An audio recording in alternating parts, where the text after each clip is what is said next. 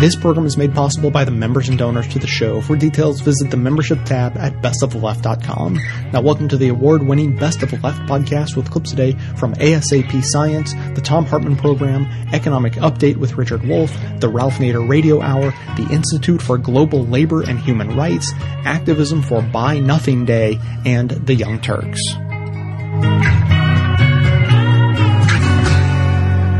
While many of us go through life with the pursuit of money on our minds, we're often told that money can't buy happiness. But what truth is there in this saying?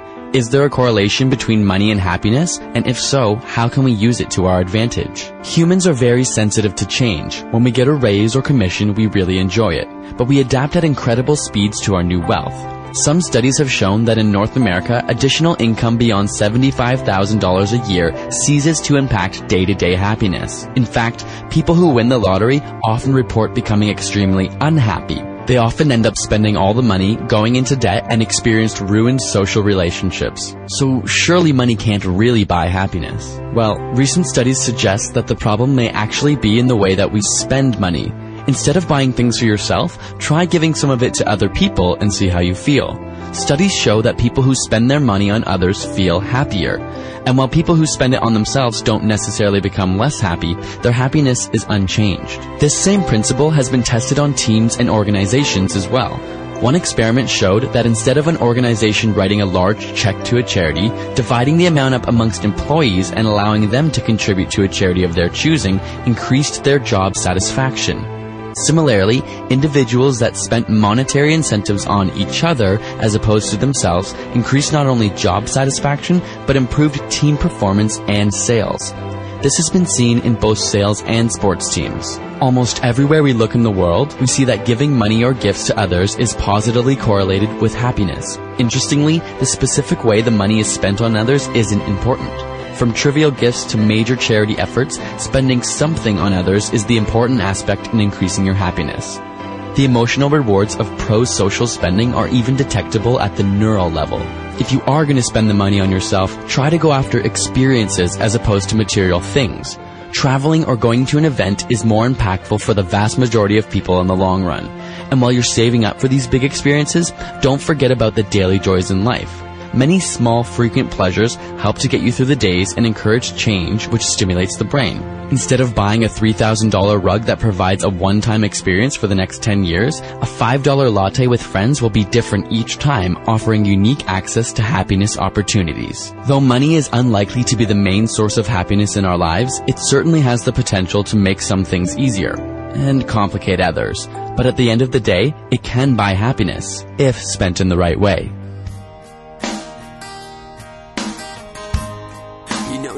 A lot of money on things that you don't need.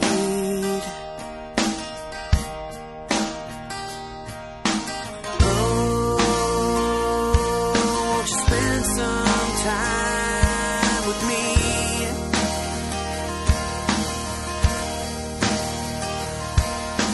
Oh, don't you want to spend some of that money on me?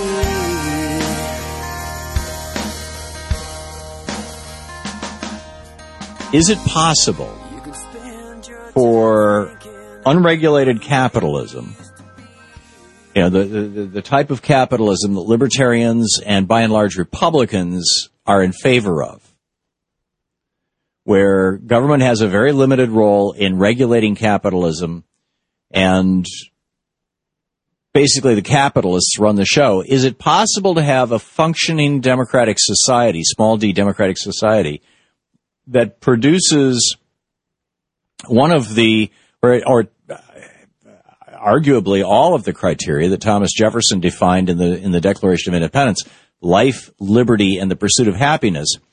Is it possible to produce that for the majority of people in a capitalist society, with unregulated capitalism? Now, I'm not a total opponent of capitalism. I am an opponent of laissez-faire capitalism, of unregulated capitalism, of capitalism where the capitalists make the rules and the rest of us get stuck with the rules. Let's keep in mind, there are probably only a few tens of thousands, maybe 100,000, but not a lot, of actual capitalists in the United States. Capitalists are people who earn their living with capital. Laborers are people who earn their living by their work. And there's a very significant difference between the two. Capitalists earn their living using their money, investing their money, sitting around the pool, waiting for the dividend check to arrive. Sometimes more actively using their money, the way Mitt Romney did. Buy a company, lay off the workers, move the factory to China, jack up the profits, take the money. Hey, that's what capitalists do. So is it possible for capitalism in a relatively unregulated fashion, as we have by and large in the United States right now, and as we had in the United States in the 1920s, and we did not have in the United States from the 1930s until arguably the late 1980s. Instead, during that period of time, we had heavily regulated capitalism. You get all these Republicans and these billionaires and the shills for the billionaires and the shills for the big corporations running around going, like their hair on fire. Oh my God, the regulations, it's killing America. All these small businesses have vanished because of regulations. I'm sorry, I run a small business and I haven't noticed any regulations.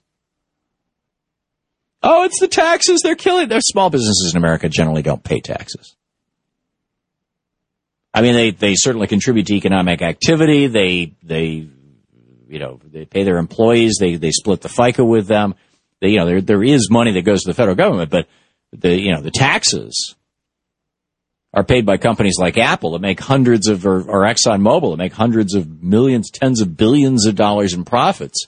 And particularly now are trying to shelter those by keeping them offshore in the hopes that the day will come when there's a Republican president and a Republican Congress and they'll say, gee, let's just declare a holiday, a moratorium. All these big companies, Apple's got $100 billion sitting offshore. They can bring that home. And instead of paying, the maximum 40% corporate income tax, what with deductions and everything else would probably work out between 20 and 25%, they can bring it home for 3% or for free. This is what they're all working on right now, right? This repatriation. Bring home the money. Right. Sounds nice. It's a great slogan. It makes a great bumper sticker, which is what the Republican Party is all about. If you can reduce it to a bumper sticker and get people to say it and repeat it, and they think they know what they're talking about and they don't, then that's a Republican issue.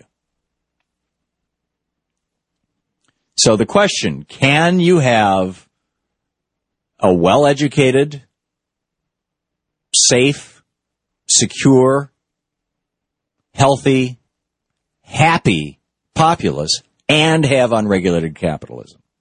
Jefferson's 3 criteria: life, liberty, and the pursuit of happiness. How can you have life if you are sick and you don't have access to health care because you can't afford it? So, we are the only country in the world that does not have, the only developed country in the world that does not have a national health care system of some form or shape. I mean, the Switzerland doesn't have a national healthcare system. It's run by the government, but the government does require everybody in Switzerland to buy health insurance, and they have to buy it from a nonprofit organization, so it doesn't cost very much. But everybody is insured in Switzerland, have to be. Other countries, England, they have the National Health Service in England. It's actually owned by the government, by the people. You have other countries that have single-payer healthcare systems, like most of the Scandinavian countries, where the government doesn't own the clinics or employ the doctors, but they pay the bills. But how do you have life in the United States? Life, liberty, and the pursuit of happiness, Declaration of Independence. How do you have life if you're sick and you can't afford to go to the doctor? You don't. So we have not yet, Obamacare has taken us a step forward, but we have not yet met the founding ideals of this country. So that's life. Liberty is the second one. How can you have liberty in a society run by oligarchs and plutocrats? Now, we had a guest on in the last hour who is, representing an organization that's funded in part by oligarchs and plutocrats, saying, we're a freedom agenda. People should be free to make their own choices. Right. So you're sick and you can't afford to go to the doctor. you're hungry and you can't afford to buy food. You want to work, but there's no jobs because the capitalists moved all the jobs to Vietnam and China and Honduras and whatever. Are you free? Do you have liberty? I mean, we know that for the roughly half of Americans who live at or below the poverty level, they're not, their right to life is significantly impaired. Tens of thousands of them die unnecessarily every year. What about their right to liberty? Franklin Roosevelt said, a necessitous man, in other words, somebody who doesn't have their basic necessary needs met, a necessitous man is not a free man. You are free when you have a job that pays enough money that you can have a home and you can raise your kids and you can take a vacation and you can and your debt and you can live debt free. That's freedom. That's liberty. Now, the libertarians and the right wingers and the Republicans would want you to think that liberty and freedom means something else. I mean, they throw out this abstraction. We are a liberty agenda, a freedom agenda. And what does that mean? Well, it means that the Koch brothers can pollute the rivers all they want with their paper factories for Georgia Pacific, or that they can pollute the air all they want with Koch Industries, oil refineries, or they can throw as much carbon in the atmosphere as they want with all the tar sands that they own up in Alberta in Canada, and then ship it down to the Gulf Coast where they can refine it in their refineries and then sell it to China. That's freedom. What about my freedom to live on a planet that isn't melting down as a consequence of their freedom? Well, that's not the kind of freedom Republicans and libertarians are talking about. So there's life, liberty, and then happiness. How can you be happy if you're hungry? How can you be happy if you're homeless? How can we have debunked the idea that money buys happiness. But there actually is a kernel of truth to it. The first $30,000 to $50,000, or really $20,000 to $50,000 that a person earns every year, depending on where they live, makes a huge difference in the quality of their happiness. After that, you make $100, $200, $300, $400. It doesn't seem to have much effect. In fact, a lot of money can make people miserable.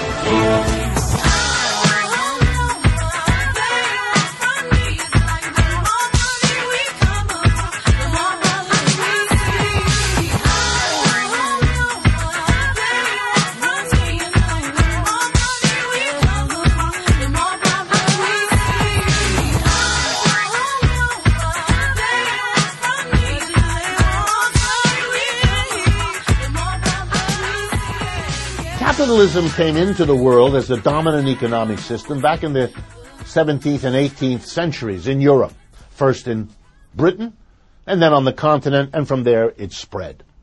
And the capitalist system, the system of an employer, employee, an enterprise, a corporation, all of that, workers selling their ability to work for a wage, all of that, capitalism replaced generally two other systems that had been very important in the prior thousands of years of European history. One was called feudalism, where you have lords of the land and serfs, people who were stuck on the piece of land where they were born because they, in a sense, had to stay there because that was the only way to survive. Their parents were serfs of some large lord who lorded it over them. So capitalism came out of serfdom or feudalism in Europe, or it replaced slavery, a situation where one person wasn't a serf and another one was a lord. Instead, one person was the property of another, the slave and the master. So having often with violence overthrown a slave system, that was the Civil War in the United States, or having overthrown with violence the feudal system, that was the French Revolution in 1789, capitalism boasted for a long time that it was the bearer of democracy. What did it mean? Well, it meant, look, we were part of the revolution that overthrew and got rid of slavery. We were part of the revolution that overthrew and got rid of serfdom, feudalism. We don't allow people to be slaves anymore. We freed them. And we don't allow people to be serfs anymore.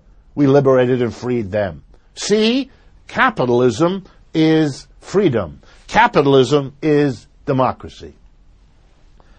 I want everyone to understand that while it is true that capitalism arises in Europe with the demise of slavery and the demise of feudalism,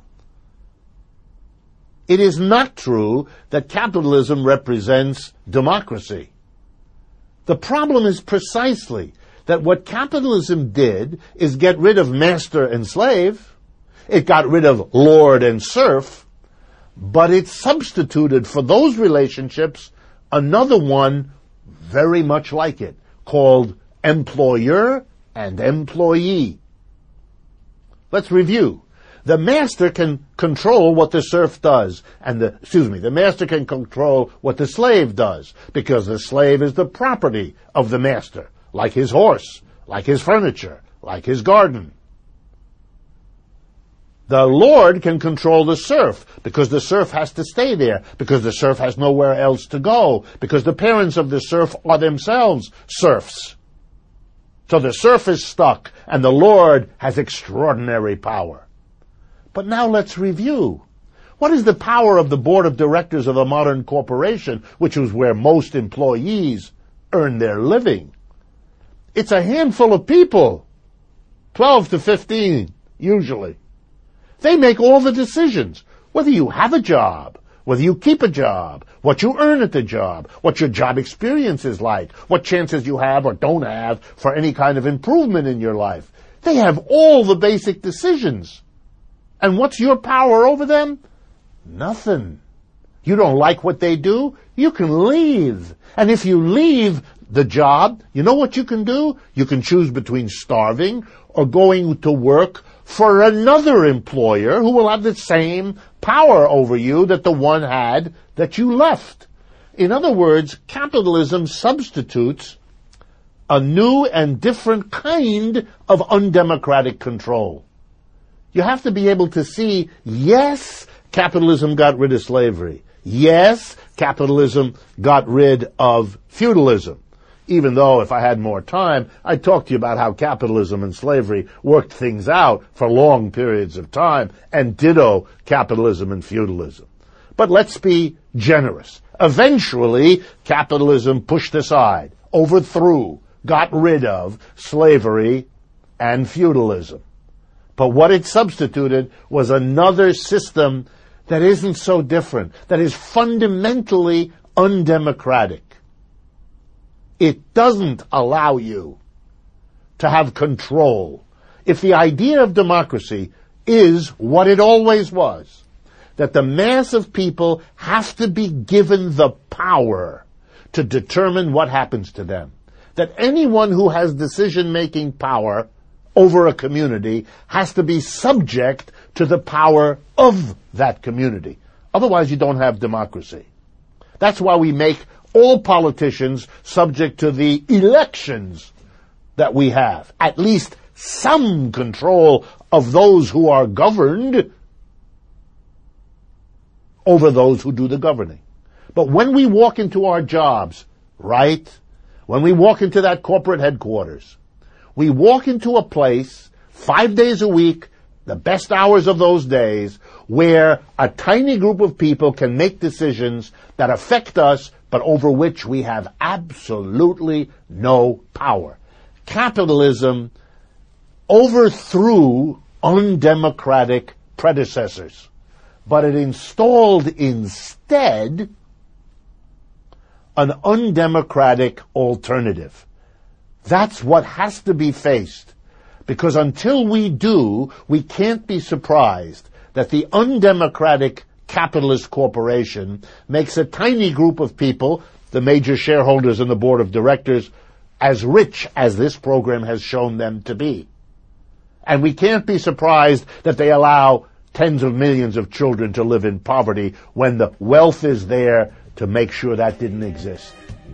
We have to face that we live with the consequences of an undemocratic economic order. The powers of the industries rule by greed, playing with the world at a reckless speed, and the burning resources of every nation, ruling the world with their modernization, 'cause they want to rule all nations. nations, Arabian, black, white, mixed, and Asian. In this case, there's no discrimination, ruling a world with capitalization and a so-called globalization. The way of life, selling you salvation, faith or fear, it's a dangerous situation. What are your thoughts on a basic income? I'm all for it and have been for a long time, but just look at who has been for it. This is really amazing. Basic income is a minimal income you can live on for everybody in the country. The economy is so large, as other economies are in terms of per capita GDP, that the economist Lord Keynes in the 1930s during the Depression said we're not many years away from solving the economic problem. Those were his words, by which he meant poverty. So a basic income in one swoop abolishes poverty. Now look who first supported it. President Richard Nixon, on the advice of Daniel P. Moynihan, who is his special assistant, a Democrat, put forth a minimum incomes plan to get this country on its way to abolish poverty. It was subsequently replaced by the earned income tax credit, which doesn't quite cut the mustard. It would be a certain amount of money going to everybody in the country without a means test, so some rich people obviously would get it too. It's like Social Security. And it would be a certain amount, would be set at so many thousands of dollars a year, and it would replace food stamps, housing assistance, a lot of Medicaid. In other words, it would be paid for in large by getting rid of the huge bureaucracy, the means testing, the administrative waste, the fraud on Medicare and Medicaid by commercial healthcare delivery companies and firms. And now, listen to this first, before some conservative listener says it's pie in the sky. Who suggested this plan to Richard Nixon? Milton Friedman, the arch-conservative free market economist from the Chicago School of Economics, future Nobel Prize winner. Where did he get the idea? From Friedrich von Hayek? Really? Or maybe earlier? Friedrich von Hayek is the guru of Congressman Paul Ryan, the Budget Committee head in the House of Representatives, who's a free market advocate to an extreme. And he has said that Friedrich Hayek, the Austrian economist, is his guru. But what he doesn't tell us is that Friedrich Hayek was the precursor of what is often called a minimum guaranteed income or a negative income tax. And so you have a left-right alliance here forming. In the Atlantic, that used to be the Atlantic magazine, Noah Gordon has written an article called The Conservative Case for a Guaranteed Basic Income. That was printed this year. And on the left, there's an article in Counterpunch by David Swanson called Basic Income Guarantee versus the Corporate Media. And he's accusing the corporate media of never allowing anyone who advocates this to get on national TV or national radio or in the big papers. So you have a majority of the people supporting single-payer health care. That's Medicare for all, everybody in, nobody out. That's an indirect way of providing a guaranteed minimum income. And it's been worked out in great detail. And I would suggest, for starters, that you go to the Atlantic website, which is theatlantic.com/politics/archive/2014-08, the conservative case for a guaranteed basic income. And you go for the liberal progressive version of it to counterpunch.org by David Swanson. And isn't it sad that none of the politicians for the Democrat-Republican Party running for re-election as incumbents or challengers are mentioning it? Only Green Party, like the candidate in the 21st District in New York State and the candidate for the Green Party for governor of New York, they are talking about things like that. Howie Hawkins is running for the governorship on the Green Party. He's coming in at 10% in the polls, challenging Governor Cuomo. And Matt Funicello just came in at 10% in the 21st district north of Albany. He's got a whole raft of progressive agendas. So, Ralph, explain to me, how much would this basic income be? What number are we talking about? Well, the numbers obviously differ on whoever is proposing it. It could be as little as $5,000 or $3,000 a person. So a family of four, it would be $12,000, or it could be up to $8,000 and $10,000. Part of the guaranteed income philosophy is to start out every infant born in our country with a few $1,000s and just put it away in like a fixed income treasury bond. By the time the person is 21, it amounts to a substantial nest egg. Wouldn't the right, or maybe the corporatists in this case, bring out the same old argument about incentives, that this would quash incentives in the population? On that basis, they'd immolate themselves because they're on welfare to a huge degree. The Wall Street, Houston axis of corporations, from oil, gas, drug companies, brokerage, big New York banks. It doesn't even wash anymore. You're talking about a humane policy that's good economics. It keeps mortality in this country down. You know, the poor die more. The poor not only pay more, rip-offs in the ghettos, for example, loan sharks and so on, they die more because they don't have enough money to afford health insurance to get diagnosed and treated in time. Facilities, police, emergency ambulances are all lower in the poor areas of the cities than they are in the middle and richer areas of the city. So the arguments are overwhelming. I could debate this out of my little finger against anybody put up to start arguing that giving people a basic income would reduce their incentive. It would give them more time to get more skills, to upgrade themselves, to live a better life, to learn how to play a musical instrument. I mean, what's life for? You know, here, Europeans accuse us of living to work. We actually work more hours per week on the average in the United States of America than any Western country or Japan workers work, and we make less. And that's why they accuse us of living to work, where in Western Europe they may have a 30-hour week, 35-hour week. They're much better off, even with their present economic recession. They work to live.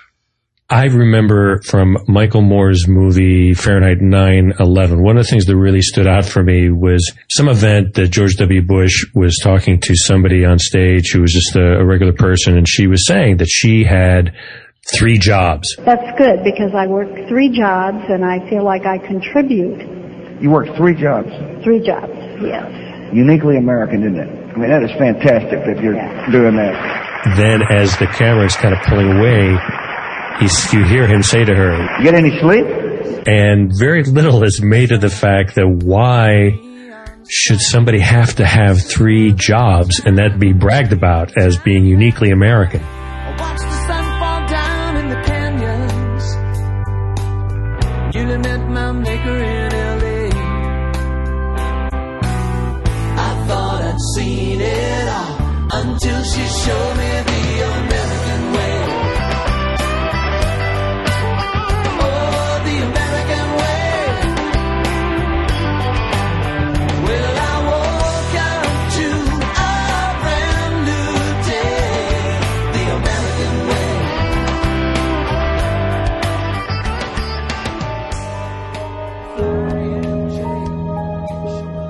146 people died that Saturday. 125 of them young women.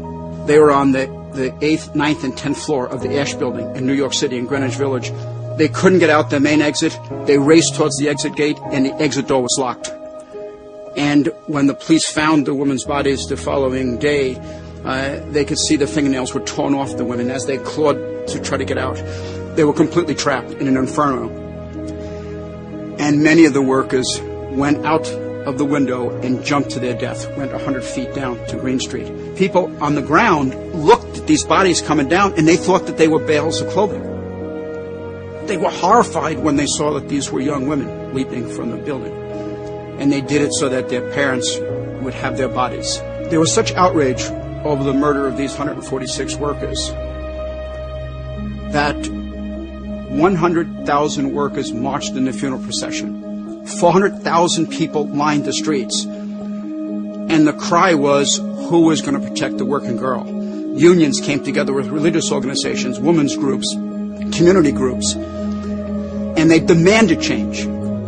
Automatic sprinkler systems were demanded. Fire exits could never be locked again, and they have to open out the way.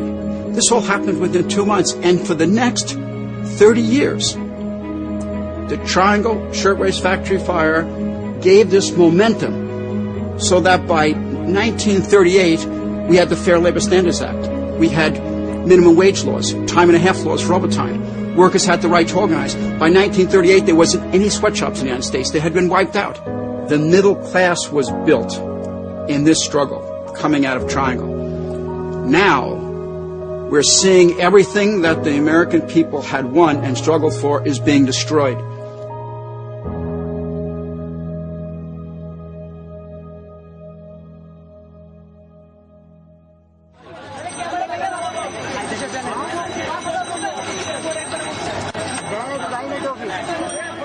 On December 14th, 2010, just 3 months shy of the 100th anniversary of the Triangle Shirtwaist Factory fire in New York, a fire broke out at the Hamin factory in Bangladesh on the outskirts of Dhaka. It was an 11-story building. It was lunchtime. There were workers in the cafeteria on the 11th floor, and they started to smell smoke. They didn't panic. They did just what the workers did at the Triangle. They started to go towards the exit. The workers tried to get out the exit, and the flames were so great and the smoke was so dense, they had to retreat. They ran through the cafeteria to the other side of the building, the west side, and they tried to go out the fire exits, and the exit doors were locked. They were trapped. Those workers jumped off the top of the building from the 11th floor.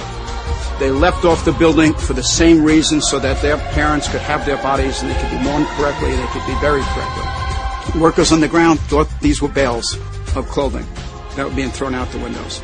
It's word for word the exact same thing. At the Triangle factory, the exit door was locked.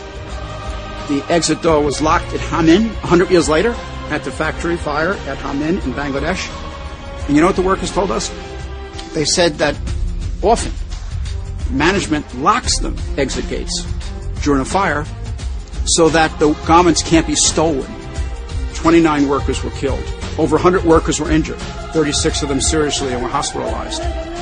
The management paid the families of the deceased workers $2,080 as compensation. That's what a life is worth in the developing world now. This is going on still in the global economy today. Not one change. In fact, it gets worse. In Triangle, they made 14 cents an hour. But when you adjust that for inflation, that 14 cent an hour in 1911 is worth $3.18 today. The workers at the Hamin factory in Bangladesh on the outskirts of Dhaka, they're making at the top wage 28 cents an hour.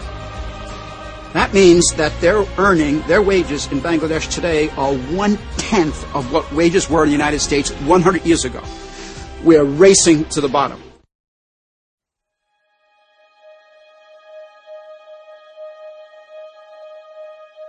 The workers work 12 to 14 hours a day, 7 days a week. They get one day off a month. And they live in abject misery, in miserable hovels that are unimaginable. So Bangladesh is now the third largest exporter in the world of garments to the United States. These are Gap children's jeans, toddlers' jeans, shorts. These were made at the Hamin factory fire. Gap was the major label. These jeans sell for $26.95. The workers were paid 28 cents an hour to make these jeans. Hamin doesn't allow the workers to organize. When the workers in Bangladesh struggled for a 35 cent an hour wage, can you imagine? 3.5 million garment workers, 80% of them young women, they protested. They were asking Walmart and Gap and the other companies for 35 cents an hour. You mean to tell me Gap and Walmart and the other companies couldn't pay 35 cents an hour? They wouldn't do it. And the police went out and attacked the workers. They were beaten. They were attacked by the police. They were beaten with clubs. They shot rubber bullets at the workers. They sprayed them with these powerful water cannons to just knock them down and sweep them off the streets. They put a dye in the water so they could be arrested later. My God, Walmart can't pay 35 cents an hour? When the workers went out and asked for that 35 cents an hour, the most modest demand, they were beaten. The death of those 146 mostly young women at the Triangle Shirtwaist Factory way back in 1911 that led to all the progressive changes in the United States, which led to the middle class, that's being destroyed right now as we race backwards in the global economy. And just what happened at Triangle, where laws were put in place to hold these corporations accountable, now as all of the production has gone offshore, we need laws to protect the rights of these workers in the developing world. We need to lift all ships. They've demanded enforceable laws to protect their products. The Gap label's protected under intellectual property and copyright laws. You make a knockoff of Gap, you're going to jail, you go to prison, they'll fine you. But when you say to Gap or Walmart or these other companies, can't we have similar laws to protect the rights of the 18-year-old women who made these garments? They say no. That would be an impediment to free trade. We believe in fair trade, and we'll say to the corporations, you bring your goods into the United States from anywhere. We'll take them. We'll take it from anywhere. But you're not going to bring that product into the United States that was made by a child. You're not going to bring that product into the United States that was made by teenagers who are stripped of their rights, forced to work 15 hours a day, 7 days a week for pennies an hour with no right to organize. We have the right to have legislation. This is what we worked on with the United Steelworkers. We have the right to have legislation that bans the import of child labor goods to the United States and sweatshop goods to the United States. Workers across the developing world, they will have their rights. This should be the legacy of the 100th anniversary of the Triangle Shirtwaist Factory fire, that we do in the global economy what we did in our domestic economy. I believe very strongly, as we race to this bottom in the global sweatshop economy, that this is the most necessary social movement of our generation. And God help us, God help the young people if we fail.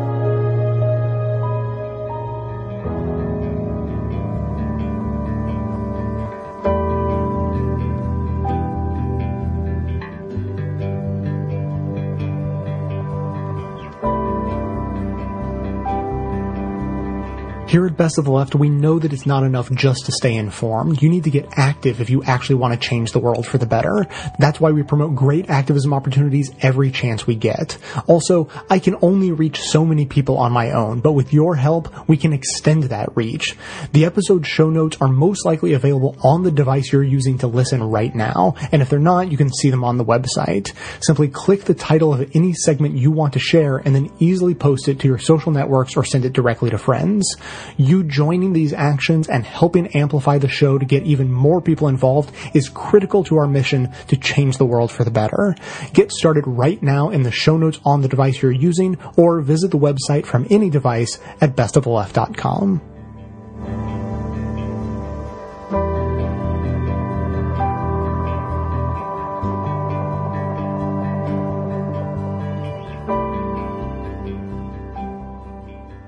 Did you know that Martin Luther King actually called for not only the government to be the employer of last resort, but to be a good employer? For the government to actually come up with high-quality jobs?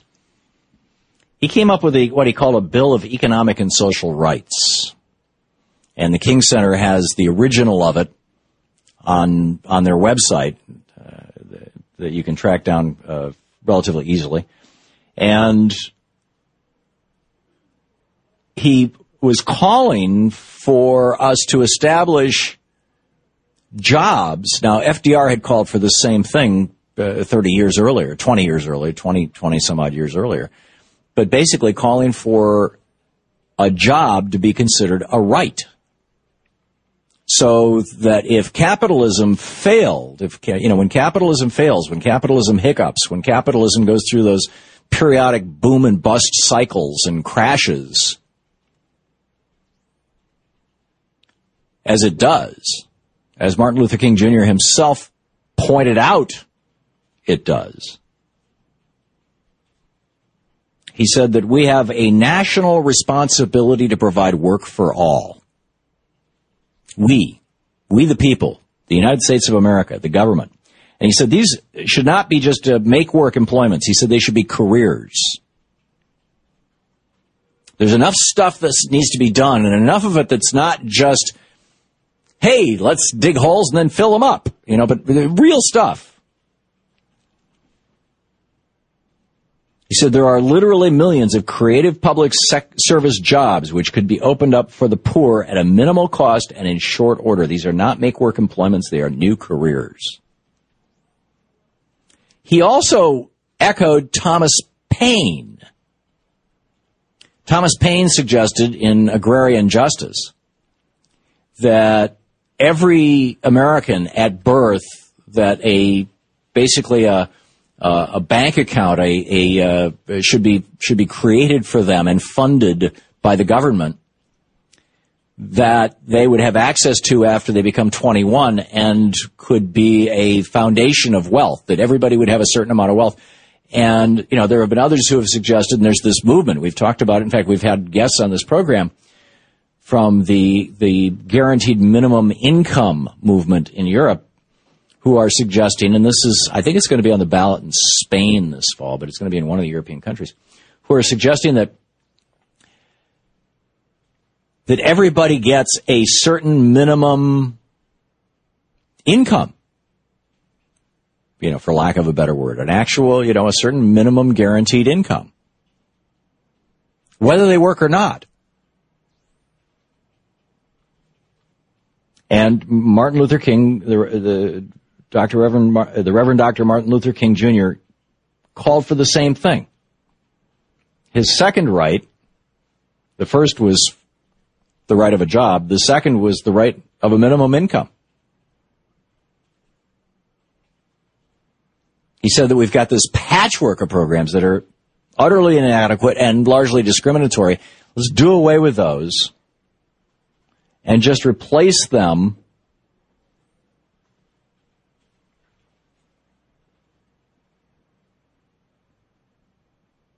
Well, actually, not do away with them. He says, however, in urging a guaranteed income, we most emphatically do not believe, as some conservative proponents of the idea do, that it will be a substitute for the entire welfare state. It's one element. And he also wanted it to be fixed so that as GNP goes up or as cost of living goes up, that this guaranteed national income goes up.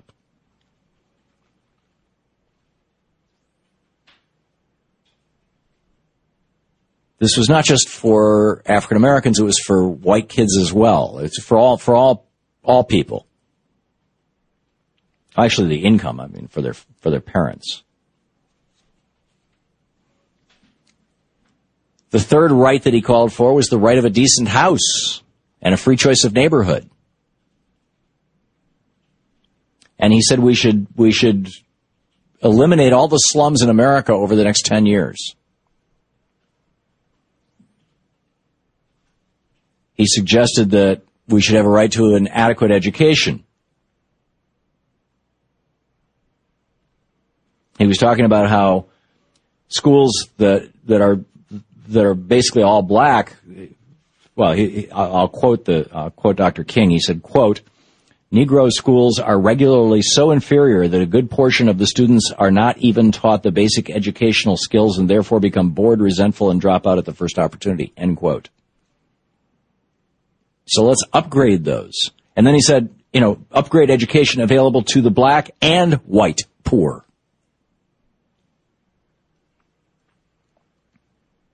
He called for a peacetime GI Bill. Basically, let's do what we did after World War II. Send people off to school so that young men and women can go to college after we've taken care of good elementary schools, primary schools. He wanted another right he felt everybody should have is the right to participate in the decision-making process.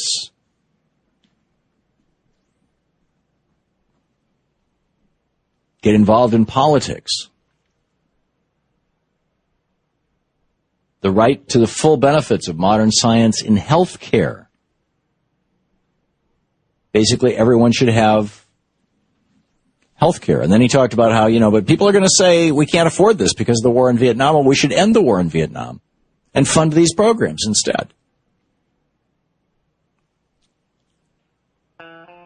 It's sort of like let's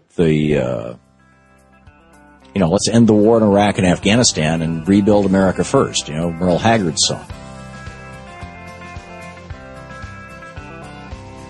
Let's rebuild America first. Why don't we liberate these United States? We're the ones who need it worst. Let the rest of the world help us for change, and let's rebuild America first. Our highways and bridges are falling apart. Who's blessed and who has been cursed? There's things to be done all over the world, but let's rebuild America first. You've reached the activism portion of today's show. Now that you're informed and angry, here's what you can do about it. Today's activism: protest Black Friday. Welcome. We are collectively on the brink of height of capitalism season, or holiday season, depending on your degree of festiveness. This is the time of year where we regularly hear of people getting trampled in the desperate rush to procure the item that advertising executives declare is the must-have, no way you can live without it, get mocked by all of your peers, and disappoint and scar your children for life if you miss out on this one gift. Low-wage workers must report for duty while CEOs and high-level managers who demand their stores open on Thanksgiving and Black Friday are home with their loved ones. This annual injustice has expanded so much over the past decade that the only thing left is for stores to be open 24 hours a day from Thanksgiving morning through the end of Black Friday. Luckily, there's a super easy thing everyone can do to support the workers and stop further capitalist encroachment into our holidays. Nothing. Really, you can just do nothing. Buy Nothing Day is an international day of protest against consumerism.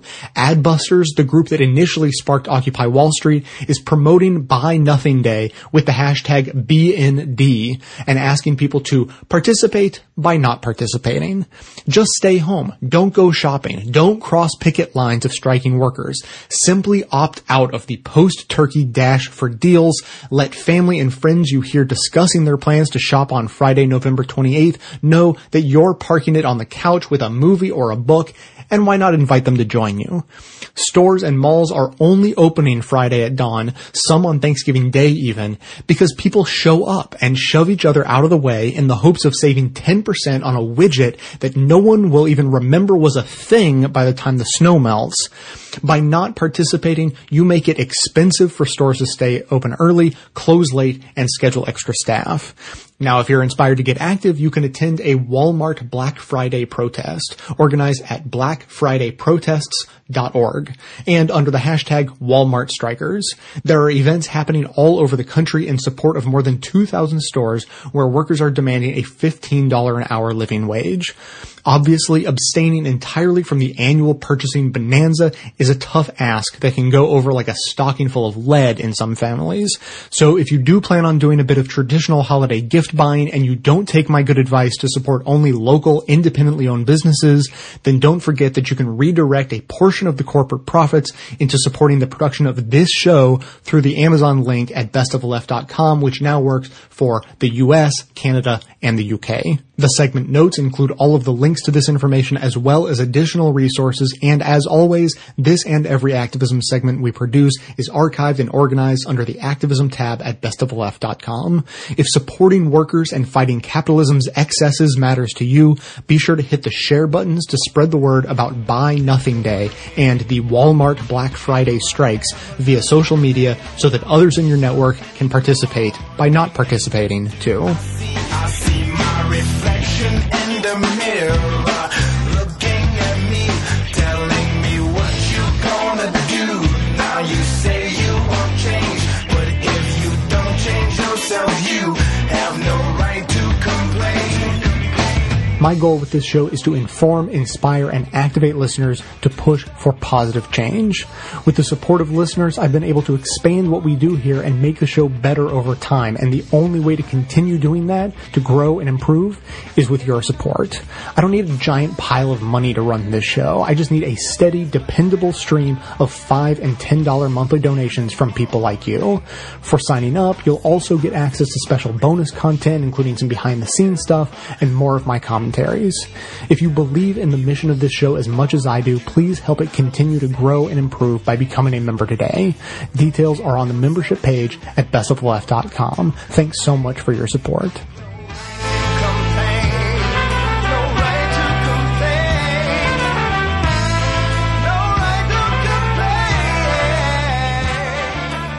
Fast food is normally a topic that I rather enjoy. In this case, I'm going to get a little angry about it in a minute. Let me tell you what's been going on here in this fight. That's actually happened for over the last 2 years. A lot of fast food workers have been going on strike. They've done multiple lawsuits.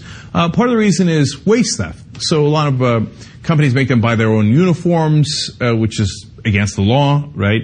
They make them work extra hours. In fact, the National Labor Relations Board recently ruled against McDonald's. McDonald's was saying, oh, that's the franchises. I got nothing to do with the franchises.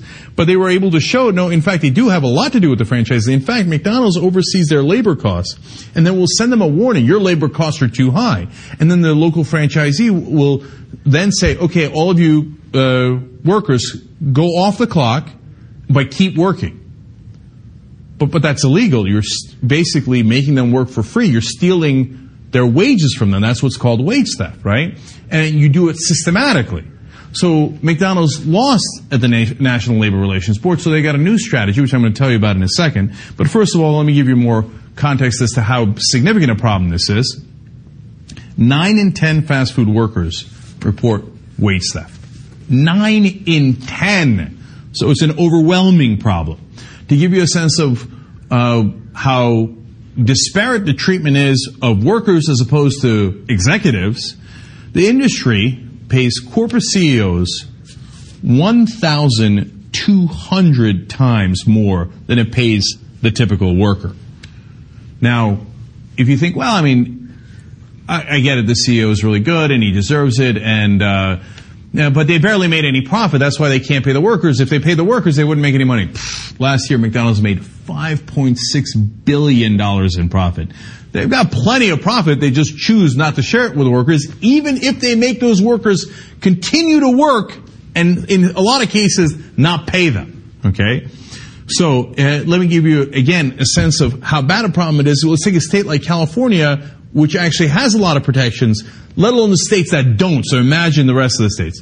In California, where labor law is robust, Think Progress explains, workers have less than 1 in 5 chance of recovering lost wages, even when they prove that they were robbed and win a judgment for restitution from the state. Wage theft steals more money each year than every bank robbery and store holdup in America combined. So it is literally the biggest form of theft in America. It happens to 90% of fast food workers. And even when you prove you were robbed, you only collect 20% of the time. That is egregious, right? So, now McDonald's and the fast food industry overall, they're caught. They got a ruling against them. They have been doing it. There's evidence. And now the workers are striking. So what are they going to do?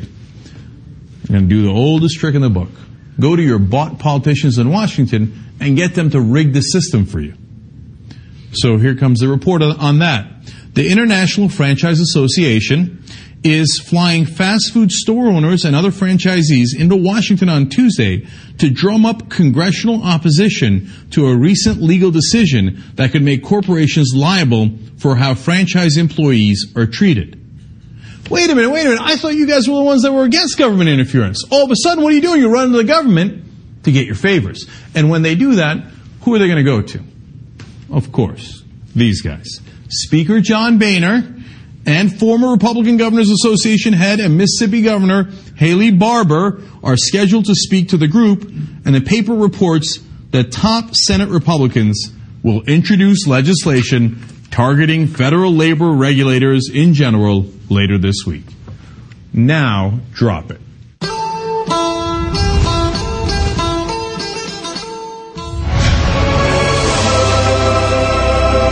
This is exactly what's wrong with our government. Look at these guys. We're in the wrong. The facts are in. The ruling is against us. Who cares? We bought all these politicians. We're going to go tell them who they work for. Okay, those guys we pay, okay? Those are important people to pay. You go get your corrupt congressman like John Boehner, get your former head of the Republican governors, Haley Barbour, and these fat cats walk in and they say, crush our workers for us. Allow us to continue to do the biggest theft in America.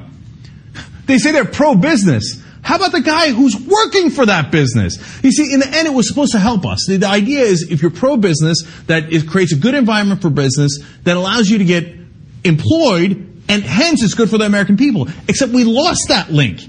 Now you're employed, oftentimes you work, and they don't pay you anyway, while they take home billions of dollars. And when they get busted, what do? They love government interference. They hate the free market. They hate negotiating with their workers. So they just go to their bought politicians and say, all right, just make this problem go away from me. Reverse the ruling, make legislation, rig the rules, rig the free market, kill the free market, do crony capitalism. Gimme. Let me continue to steal from my workers. And of course, the Republican Party is there to oblige, oftentimes the Democratic Party too, but as you see in this report, it is clearly the Republicans they ran to, clearly the Republicans that are introducing legislation and can't wait to do their bidding, because that's their boss. That's the guy who signs their checks. God damn it, let's get them all. Okay? That's why we started Wolfpack. Let's go get the sons of bitches. If you allow this system, you know what's going to happen? They're going to win. I'm going to come back here in a couple of months, and I'm going to do a story about how the Republicans wrote a piece of legislation. Oh, the Democrats pretended to fight, but then gave in, and it turns out it became law, and they overruled it, and their workers get nothing, and they continue to do the largest theft in America. It dwarfs all other thefts combined. It's not to help the American people. It's to rob the American people. Get up. Wolf-pack.com. If you don't get money out of politics, well, all those politicians, of course, are going to do the bidding of the people paying them. And it's these giant corporations that are paying them. And that's why they crush workers all across America. Because they don't represent you, they represent these guys. You got to get money out of politics. It can be done. From the first day that they protested in the streets, the suffragist movement, it took just 7 years to get an amendment. Women couldn't vote. They had no chance, they had no hope that they could possibly win the right to vote when they couldn't vote in the first place. Can we do this? Hell yeah, we can do it. We already won in California. We already won in Vermont. We're on the march. Whenever we go anywhere, we get literally people in legislative offices saying, we are scared of your mountain army. We just had somebody in Washington tell us secretly, it's a liberal group. It's a liberal group that says, we tell people in Washington we're not like Wolfpack. Because Wolfpack is dangerous. Goddamn right we are. We're dangerous to these sons of bitches that have been stealing your money all along. That go run to their John Boehners and Boehners and Haley Barbers and say, oh, okay, now you Republicans, conservatives, real conservatives out there. You say you hate crony capitalism. First of all, you vote for every top crony capitalist. The leader of the Republicans in the Senate is Mitch McConnell. The leader, the greatest example of crony capitalist ever. But you say big government sucks. Big government is corrupt. I agree with you. Who do you think corrupted them?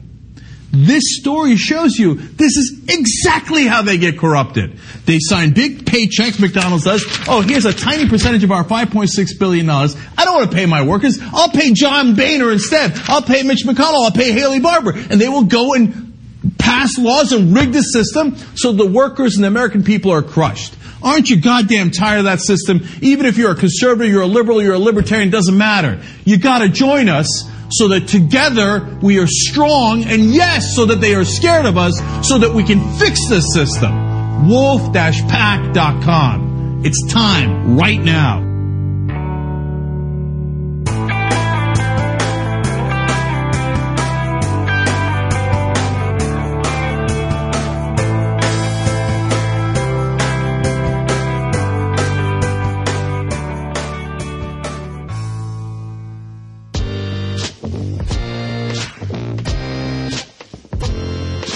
Hey Jay, this is Peter Block. I'm calling from Little Rock, Arkansas. I was calling to get the opinion of you and some of the listeners I am a NICU nurse. I work with premature babies and was recently offered a job to work a strike that is probably going to be happening in LA at a Kaiser facility.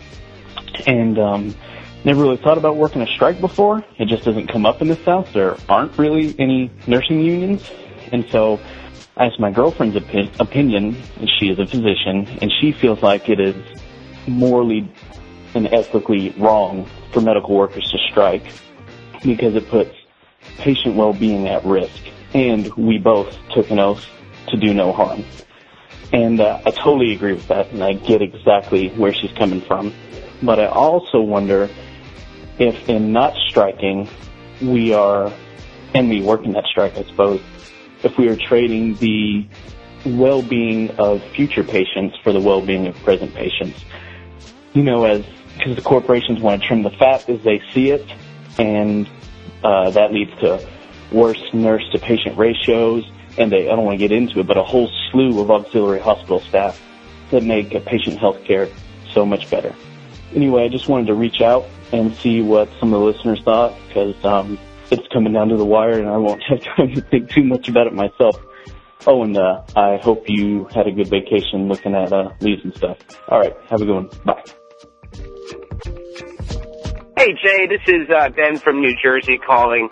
Just listened to your episode on the elections, and there's a lot of good pieces that you played, and I think it's certainly the right way to go to focus on some of the issues with the process itself.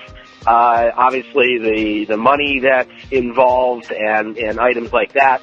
But I really want to focus on the issue of turnout, and especially in the midterms and off-year elections, and the importance of your local and state races. I think a big issue that often is overlooked, there's two issues. I think the first is, number one, our local media. If you look at, in New Jersey, for example, if you look at your races of your county freeholders, which I guess in other places would be considered county supervisors, your state senators, your state assemblymen and women, those types of positions, it's so difficult to find good media that is actually covering the issues of your local legislators. And they are wielding a lot of power in the states, and as the GOP continues to get a stronger foothold in a lot of these states, it's just a shame. Local media is really non-existent, and that's becoming a huge issue. How do you expect people to have an informed vote when they don't have solid information to draw from? And I know, the argument is, well, there's the internet, there's ways to find out, but in reality, the internet doesn't really even provide that much better information about your local elections than it would otherwise. So I don't think that's 100% valid. The other thing is just straight down education. I know at least when I was going through high school, I took a political and legal education course, and it taught civics, and it taught the system, and taught the process. And I really think that's extremely lacking right now. I think a lot of folks don't know the role of their legislators, the role of certain government positions. And I really think that the idea of going to register to vote is not something younger people are doing immediately when they turn 18 like I did. It was a rite of passage for me. I went out, I got registered. I know many states you get registered when you get your license, but that certainly doesn't encourage you to go out to the polls and vote. So anyway, those are just my 2 cents on that. Thanks a lot. Keep up the good work.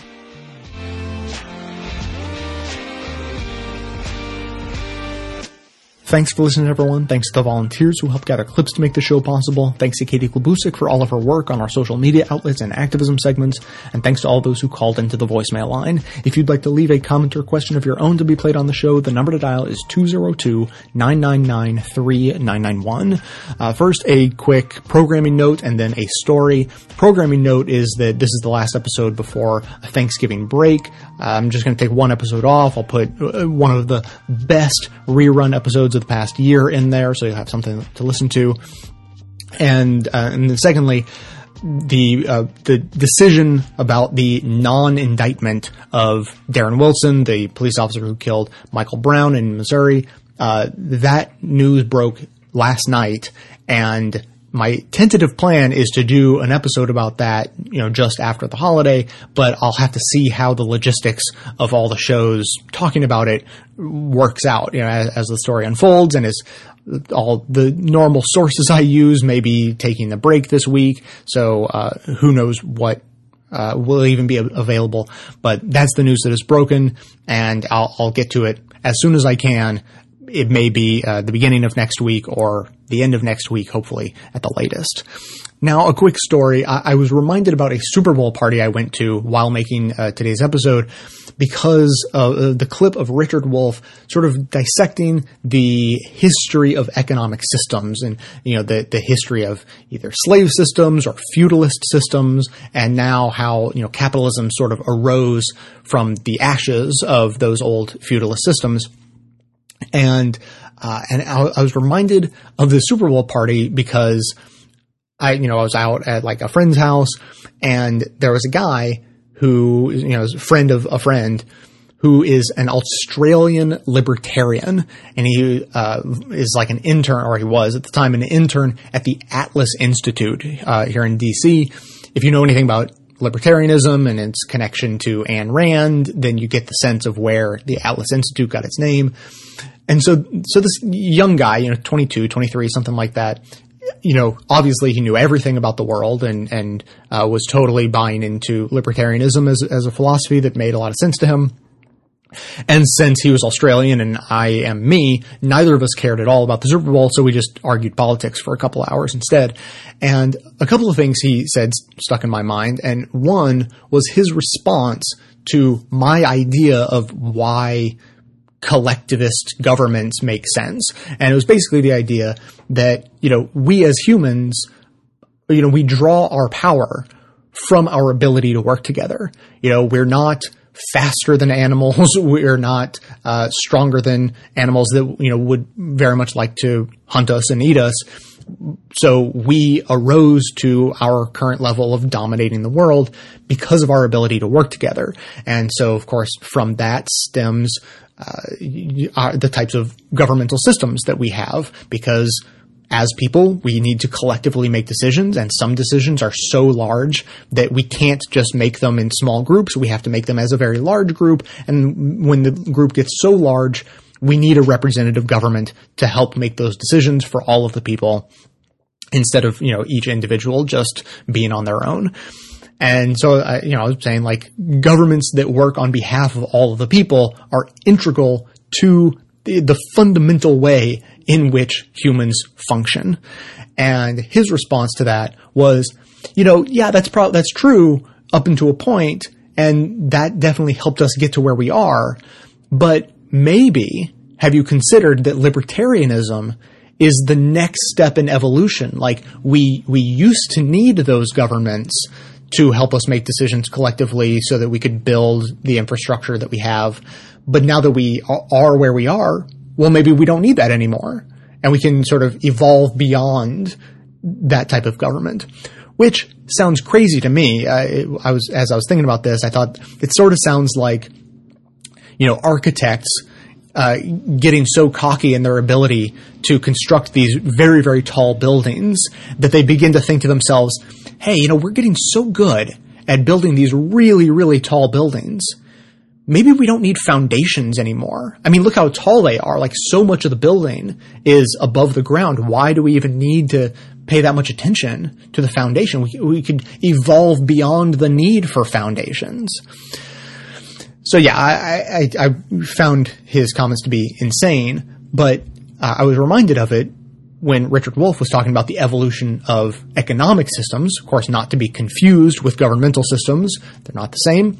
But as he was talking about the evolution of economic systems, I thought, for a system to evolve from like feudalism to capitalism, I can acknowledge that individuals functioning in a capitalist system have a great deal more freedom than individuals in a feudalist system. It's pretty obvious. So we've evolved in a good direction there.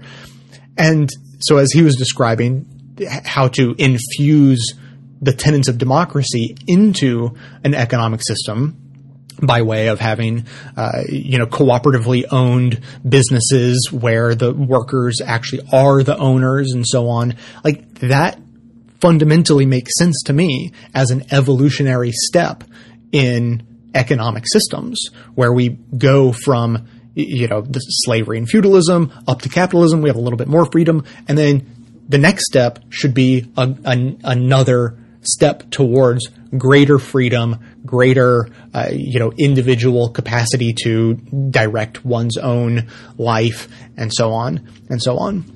As humans, as we're in charge of sort of directing our own evolution. This is not, of course, not talking biologically, but as we direct our own evolution, sort of important to try to figure out where we want to get to, and then take steps to move in that direction. So yeah, that clip by Richard Wolff was just really fascinating. Made me think of that story, and since that libertarian kid was so nutty and so entertaining, I take any opportunity I can think of to bring up that conversation. But that is going to be it for today. Thanks to everyone for listening. Thanks to those who support the show by becoming a member or making one-time donations. That is absolutely how the program survives. Of course, everyone can support the show just by telling everyone you know about it, leaving glowing reviews on iTunes and Stitcher, and by donating your accounts at donateyouraccount.com. Stay tuned into the show by joining up with us on Facebook and Twitter, and for details on the show itself, including links to all of the sources and music used in this and every episode, all that information can always be found in the show notes on the blog. So coming to you from inside the Beltway yet outside the conventional wisdom of Washington, D.C., my name is Jay, and this has been the Best of the Left podcast, coming to you every Tuesday and Friday, except for holidays. Thanks entirely to the members and donors to the show from bestoftheleft.com. And it's a crying shame how we get so trained. We can't see past our own sad stories and wonder what we're missing. We can't see past our own sad stories and forget how to listen. We can't see past our own sad stories and wonder what we're doing. Can't see past our own sad stories and forget who it is we're